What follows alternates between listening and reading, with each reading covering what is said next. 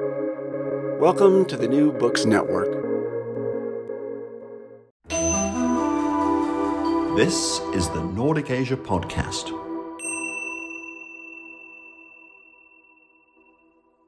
Welcome to the Nordic Asia Podcast, a collaboration sharing expertise on Asia across the Nordic region. My name is Simon Karg. I'm a student assistant at the German Institute for Global and Area Studies and recently completed my master's in human rights studies at Lund University in Sweden. Today I'm joined by two guests to discuss a recently published volume named Global India: The Pursuit of Influence and Status.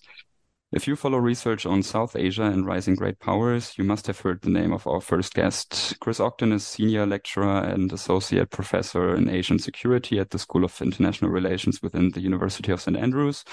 His research analyzes the relationship between national identity, security, and domestic politics in South Asia, primarily in India, and East Asia, primarily in China, as well as the rise of great powers, authoritarianism in global politics, and China's coming world order. Chris is also concerned with the role of norms and identity in international relations and the analytical uses of social psychology. In 2018, Chris founded the European Scholars of South Asian International Relations Research Network. Welcome to the podcast, Chris. Hi, thanks for having me. Our second guest, and full disclosure, still my boss, is working on the exciting intersection between future politics, environmentalism, and statuses of power, primarily related to India. Miriam Press-Hansen is lead research fellow and head of the research program Global Orders and Foreign Policies at the German Institute for Global and Area Studies. Within her work, Miriam focuses on regional and emerging powers, such as the BRICS states, as well as global and regional environmental politics and the global climate regime. Miriam, welcome to the podcast. Hi, also thanks for having me. Today's episode is dedicated to the mentioned volume that Chris edited and Miriam contributed a chapter to. It was published by Routledge in 2023 and traces India's role in geopolitics as well as underlying interests and principles structuring it. Thereby, the book unpacks India's identity in various areas of policymaking on national, regional, and global levels, and provides explanations for the rise of Hindu nationalism under the ruling BJP party and Prime Minister Narendra Modi. To start our conversation, I would be interested in how the idea of the volume and its realization came about, and this is dedicated to both of you, Chris and Miriam. All the contributions to this volume stem from the first two European Scholars of South Asian International Relations conferences. And really, they came together because there was a realization, first of all, about the quality of the work, but also the range of issues that were being covered and direct interest from the publisher, somebody at Routledge. And also an understanding that really there were new dimensions being opened up and thought about in terms of Indian foreign policy. India's status is growing. As part of that status, it wants more and more influence. And there are these other extra dimensions, new dimensions, say, with Russia, with France, new dimensions in the Indo-Pacific, new dimensions concerning COVID, concerning the environment. And really beyond that, it was also an attempt to try and bring together established scholars, but also very new scholars. So in the volume, you'll find that there are people who've been doing this for a decade, 2 decades, but also others who have just finished their PhD. So it was really kind of trying to enable some kind of platform to celebrate that work, bring it all together into a coherent volume, and present that as widely as possible. Yeah, I don't have much to add to this. I joined the conference, I think the first year as a discussant, and I had such a great experience there. I actually presented the paper, which has now turned into this chapter at the second conference. And I think in terms of India research, was just at a very exciting and important time. And so this to connect climate change, which was my own chapter, to the other issue areas and see how identity moves or stays stable in India's rise is just a very interesting endeavor, and it was very good to contribute to the volume and actually meet also the other authors, for example, at conferences where we also have presented parts of the book. Great. Thank you very much for the opening explanations. Chris, 2023 will also be known as the year in which India overtook the UK as the world's fifth largest economy in terms of GDP and equally surpassed China in numbers of total population. How are India's rise within what the book refers to as the Asian 21st century and its identity structuring its international actions?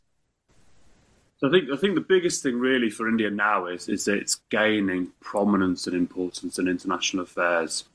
You've already mentioned the economic side of things. There's lots of manufacturing moving towards India. India now has the world's largest largest growing GDP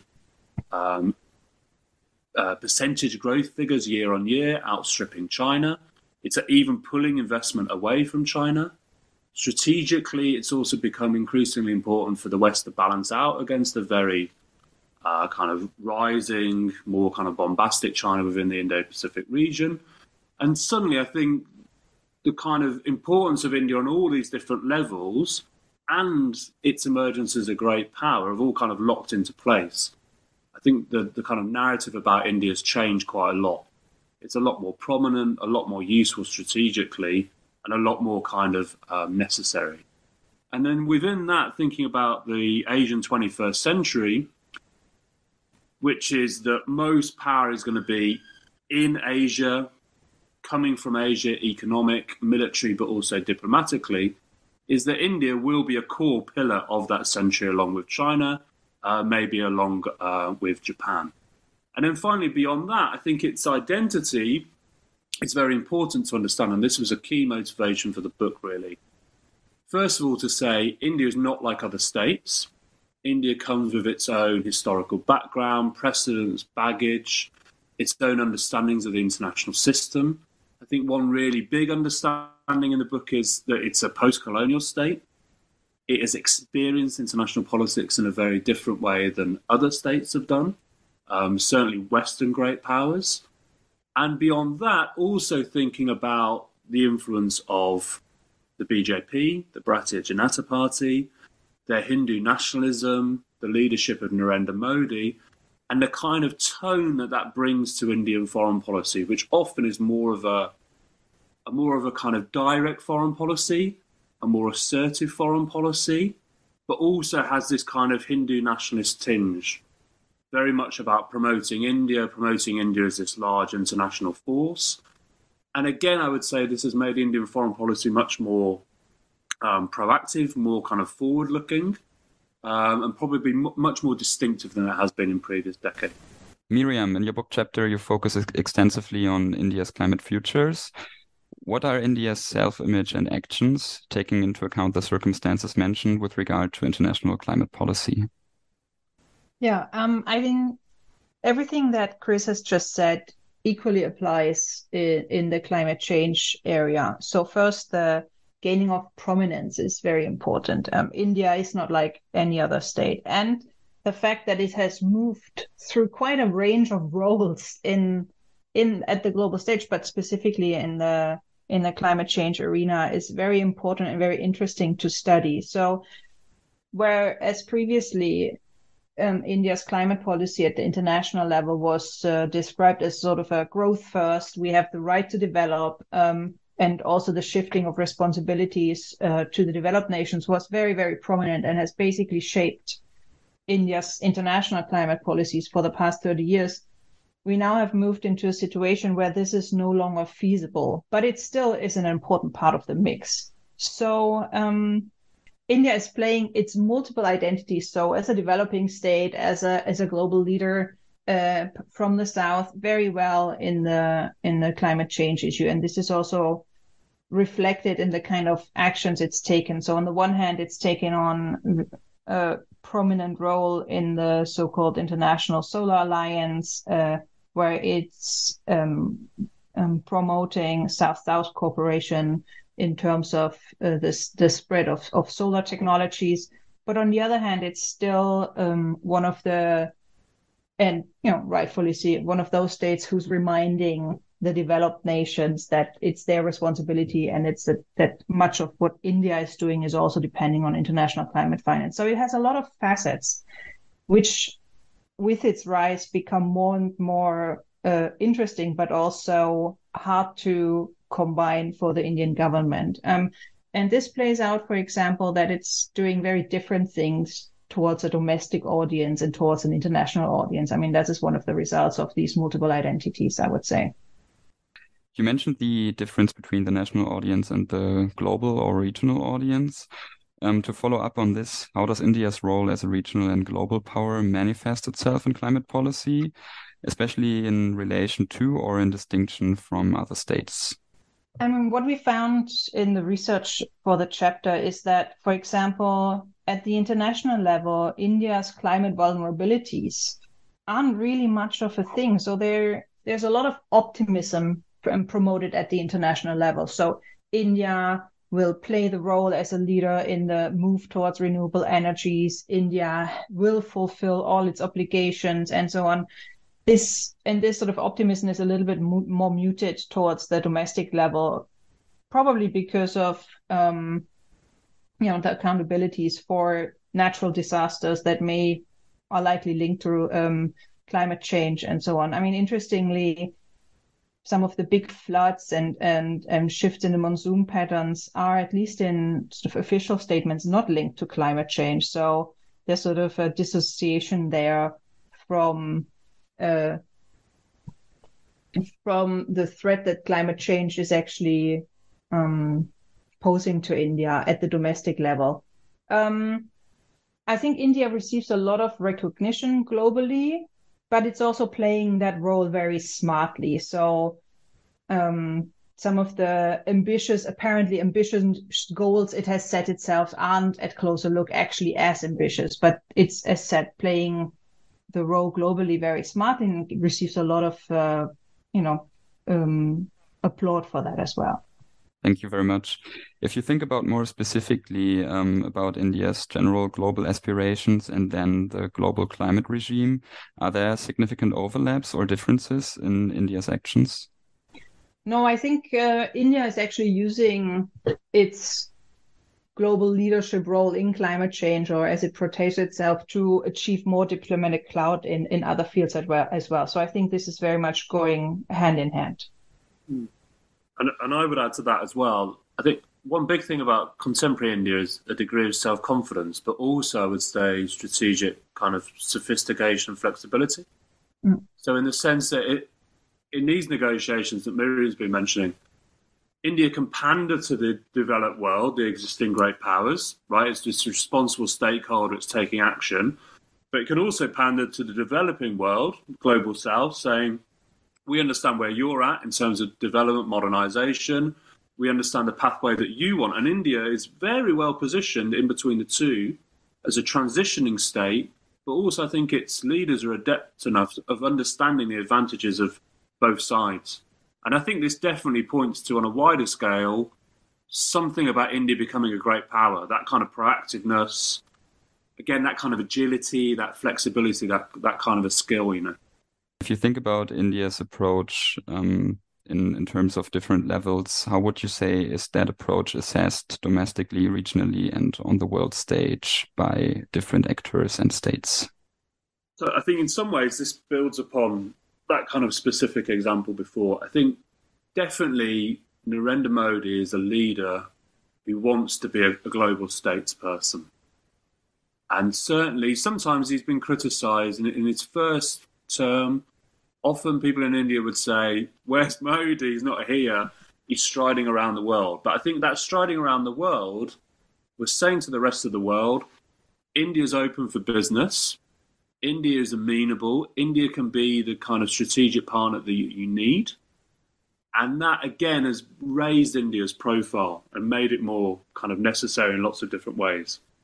And now domestically, I think the domestic population looks at Modi and says, you really are delivering on the things you said you would deliver. You are making us more prominent internationally. One thing that's not covered in this book, because it's only just started this year, is, say, India's presidency of the G20. That is bringing a lot of pride, a lot of confidence for Indian elites and the population. And I think that's appreciated by the population. And then on the world stage, it's kind of replicated by India taking more of a leading role. But equally, in a way that I think maybe we saw with China, say, a couple of decades ago and onwards that India is now within the strategic thinking of other states. What will India do? What will India think about environmental degradation? What will it think about global finance? What will it think about democracy? And I think that's quite a major change. Regionally, I would say the picture's a bit more mixed. I think certainly India is still seen as this very large power by its very small neighbours.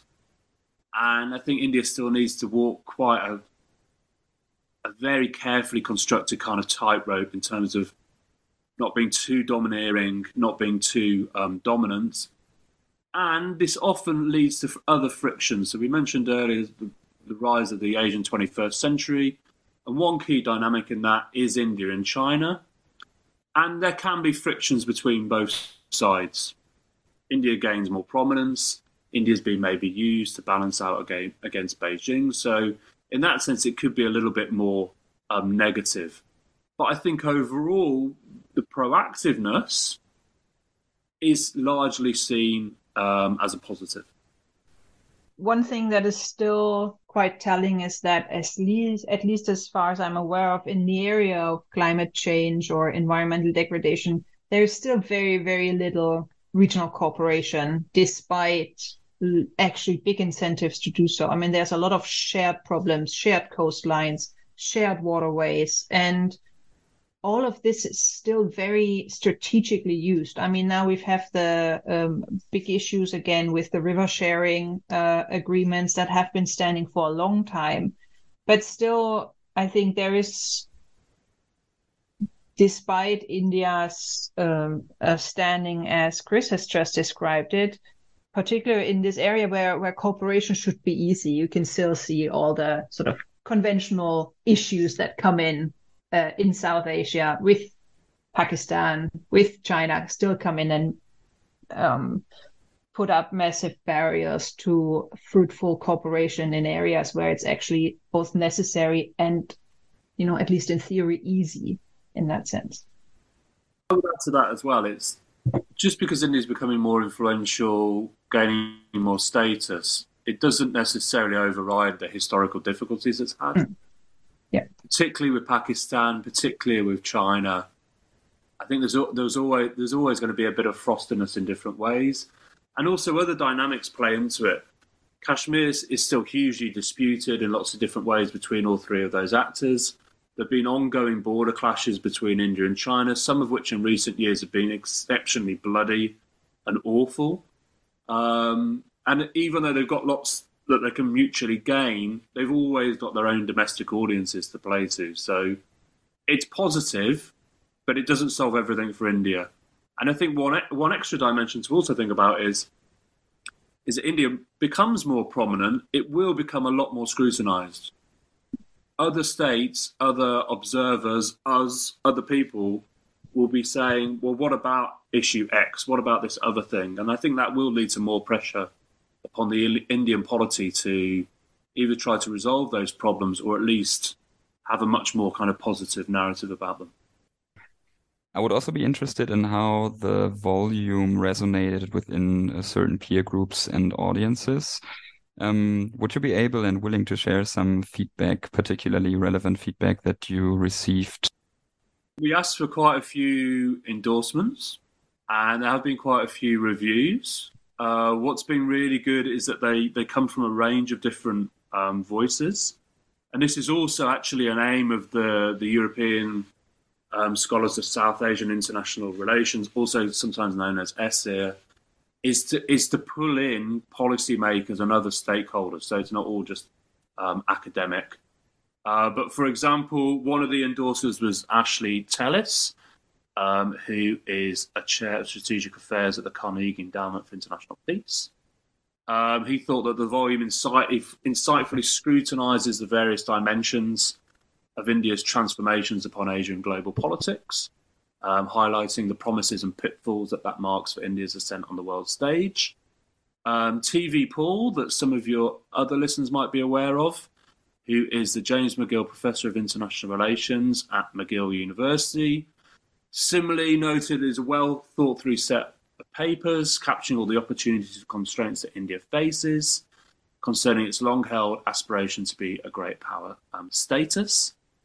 Others, such as Rahul Mukherjee, who is the chair of modern politics of South Asia at Heidelberg, also noted that it was a very easy read, very good coverage, very good topicality, rendering it invaluable to students. And then finally, other voices kind of closer towards the region, such as Constantino Javier, who is a fellow at the Centre for Social and Economic Progress in New Delhi. He noted it's a valuable volume with multiple methodologies, rich case studies that understand the interests, institutions and identities that underpin India's increasingly ambitious foreign policy. So from those, highly positive, which is obviously fantastic, particularly for me as the editor. I'm kind of pulling it all together and trying to make it all coherent. But also, I think, again, points to the strengths of the volume and the scholarship. Again, that it's not just established scholars, but it's newer scholars. There's even work in here, which is a very new thing for me, of having quantitative analysis, which is exceptionally strange for me because I'm normally the kind of hardcore social scientist. And again, I think these reviews and kind of endorsements all points to its usefulness to lots of different audiences. So really, I was exceptionally happy. And I would say the publishers were quite happy as well. I would also add one other thing as well. It's quite often like you get endorsements which say this is a timely volume. And kind of everything's always timely. But I think one really interesting thing about this project and about ESSER more broadly is the support that it kind of just naturally engendered. So when I and Raphael Khan, Nicholas Blarel, we kind of like joined the dots and said, there should be a conference dedicated to South Asian international relations. Why isn't there one? Why is it that we turn up at other conferences and there's one paper about South Asian international relations? Look at India, look at the regional dynamics, look at the wider global dynamics. And when we launched ESSER, there was this kind of groundswell of real, genuine interest from lots of different constituencies, kind of globally, really. And that has continued through the various iterations. And that is emboldened and kind of underlined by this volume. And again, points to, I don't know, kind of India's time has come, but even for us as analysts, observers, some of whom have often been kind of saying things in isolation, I think our kind of time has come as well. And I think that's a great thing about this volume. Now, if the two of you think about the upcoming years and decades, what are important features and tendencies of India's diplomacy, particularly in relation to climate politics, that we should follow in the coming years? I mean, I think one important point will be India has set itself ambitious goals, like the 5 pledges put in Glasgow, the net zero goal for 2070, but yet there's not so many ideas about how this will be implemented. So I think important steps, but I think they're not yet really based or translated into action. So I think this will be an important feature that we need to watch. How is this actually going to be implemented? I mean, it's very clear that without India's firm climate actions, we're never going to reach the Paris goals or, towards any safe pathways, as they're said. So I think, when we're talking about EU as global climate leader, the EU needs to engage, I think, much more with India. I think there's a lot of common ground despite all, divergences maybe on other issues. I'm just brainstorming right now, but I think sort of EU-India partnership will be a very important feature of the climate regime, I think. And I think that's what we should watch out for as one of the first steps. But then obviously also India's role in South-South cooperation is probably another big building block of India's climate diplomacy. I assume Chris probably has a few things to add as well in that. Yeah, I agree with all of that, and kind of just building a little bit more I think India is going to face the same paradox that China faces, which is certainly in terms of being a great power, the most convertible, translatable kind of power is economic power. But the more that India grows economically, and the more it grows without proper regulation and proper enforcement of environmental controls, the greater the degree it's going to be affected internally by pollution. And already hundreds of thousands of people die every year because of pollution in India. If you look at the charts for the most polluted cities in the world in terms of air quality, they're nearly all in India. They used to all be in China, but they're all now in India. And that is the paradox. You grow, but you pollute. You want to pollute less, you grow less. But then that affects all those wider aspirations. Now, that doesn't mean it's not impossible for India. I think certainly India can be proactive. It can work well with other partners. But those urges, those kind of impulses, particularly for a domestic audience, if you're young in India, you want to be part of the Indian success story, you want a job, etc., etc., you want the kind of fruits of capitalism. I think it needs some kind of balanced and quite sophisticated approach to meet those goals and therefore meet the goals of the world. And then beyond that, there's just that ongoing paradox for the world and how to deal with this in the Indian context, which is for Western states and more developed states who've kind of passed through industrialization, is it fair to say to another state, you're going to have to curtail your development, your rate of modernization? And beyond that, if India were to do that, what would be the impact upon the global economy? There are all these very, very big questions. But again, we can look at the Chinese example and say, well, this is what happened with them. Could we use them as some kind of case study or launching point? But I think it requires sophistication from all sides. And again, as Miriam noted, if India's not on board, these targets will not be reached. That is it. So India needs to be on board. We need to understand India better. We need to understand their kind of identity, history, where they're coming from, their issues, their problems, their challenges, ambitions a lot better. And I think if we can do that, that has to be a good groundwork for hopefully finding a fruitful way forward. Now, to conclude the episode, I'd be interested in your current works or future publications that we can look forward to. Would you like to share some insights with us on what you're currently focusing on? Sure, I can start. I mean, I think for listeners who are interested in this topic, there may be two things that are of relevance. One is an article in a special issue, actually with TV Paul, edited by TV Paul, on the impact of the Chinese-Indian rivalry on the global climate cooperation. So how I'm interested there, and I've been interested in a long time, about the simultaneity of cooperation and conflict. So how do states manage to cooperate while simultaneously being involved in border clashes? So that's going to be the focus of that paper. The other one, on which I'm working with my colleague Mohammad Farah here at the GIGA, is on actually looking again towards the future imaginaries, but this time in the hydrogen strategies comparatively of India, China, and the EU. So how, seeing that everybody's really hyped about hydrogen, we're looking at what kind of futures are imagined in the hydrogen strategy, and more importantly, how they relate to one another. So, I mean, in these hydrogen strategies, everybody positions itself as the leader. So how do these different visions of leadership interact? What would that mean in terms of infrastructure and so on? So these are the two strands that are probably most relevant for in relation to the volume we're talking about today. They sound fantastic. Really, really stimulating, and again, are useful, right? To think about like the kind of visions, and then the pursuit of those visions and how that links with actual policy, right? Because often that's how policies are sold. From my side, I've got a piece coming out with India Quarterly at the end of the year, which is about India's presidency of the G20.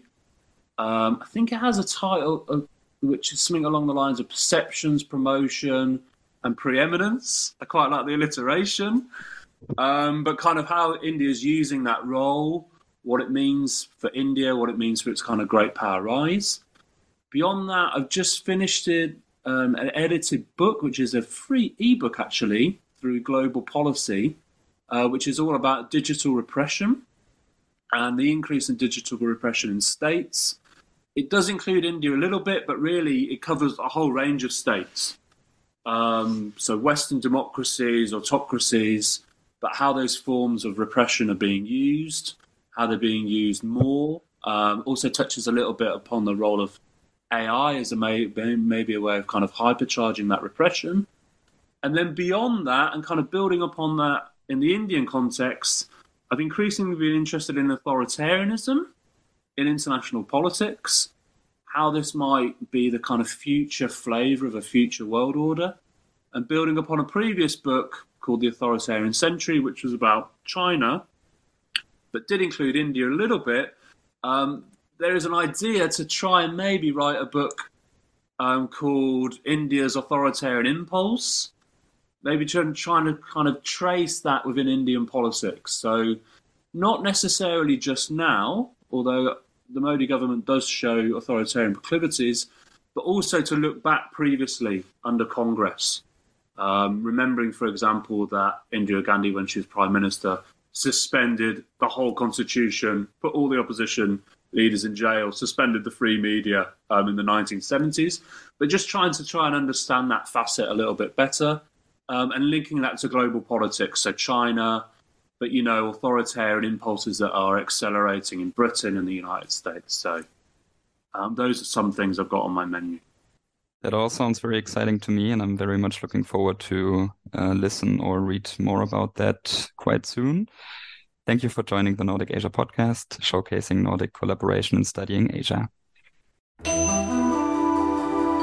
have been listening to the Nordic Asia podcast.